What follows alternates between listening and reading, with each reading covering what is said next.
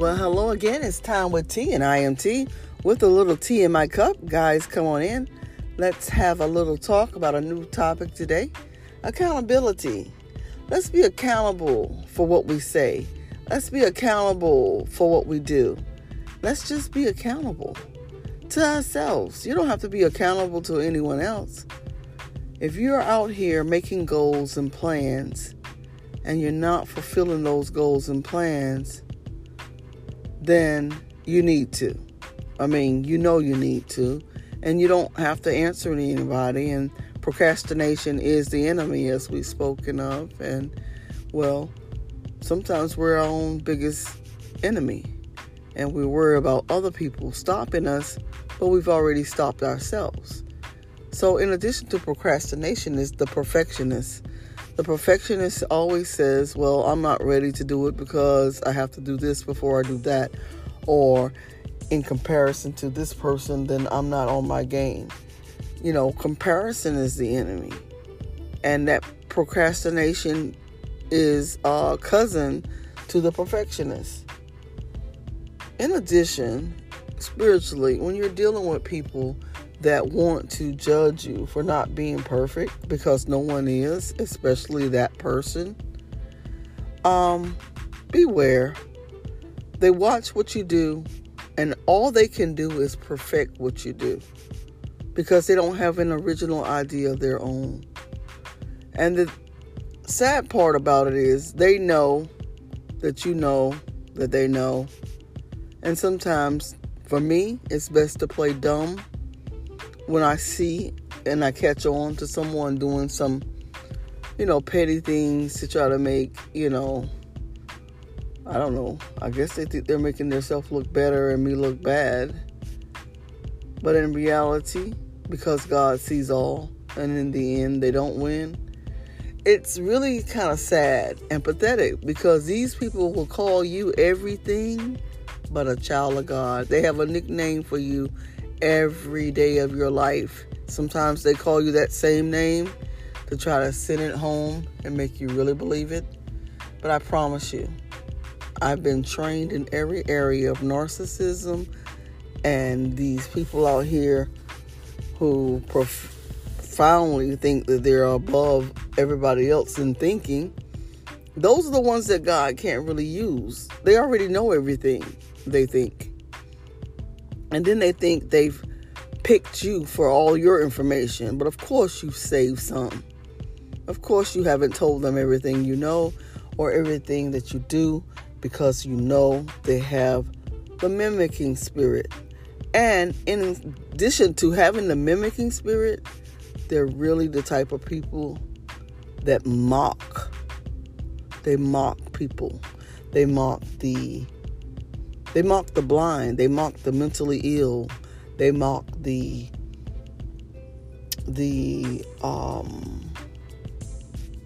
handicapped people that may be high functioning, just not as handicapped as others. But in addition to that, they're really mocking God's people. They mock God's people because they constantly think they're in the position of God to test them in their walk with God. But because their walk with God is not as tight as these people that they think they're testing, then they don't see what's really going on. They see what they think they see. These people are not satisfied with themselves, so therefore they are kind of like bored children that want to pick on someone in school, like the bully, where they may not come out and just hit or chase or ask for, give me your lunch money. They want to say, give me your best prayer, give me your best faith line, give me your best everything. But their fruit don't add up. That's how you know they're not really Christians. So you're not out here testing them, but you are obviously aware through discernment that they're not who they profess to be. And that's not judgment. That's just being observant. That's just seeing lightness and dark in comparison. Guys, I jumped right into the topic today without our normal, welcome to Time with Tea and here's my cup of tea. Sometimes these ideas come and it's very hot off the press.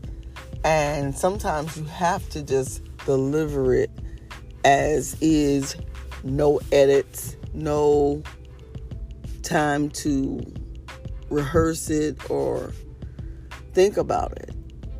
And pretty much I do all my podcasts that way, and that's just me. I've been told, oh well, you should clean it up and make it more professional. Hey, I deliver what comes off the press, straight off the dome. And one thing I can say about me is that I'm confident enough to do that. I'm confident enough to start my own podcast, to say what I have to say on my mind, and to not care who says what about what. What are they going to do? I don't answer to them. They don't pay my bills.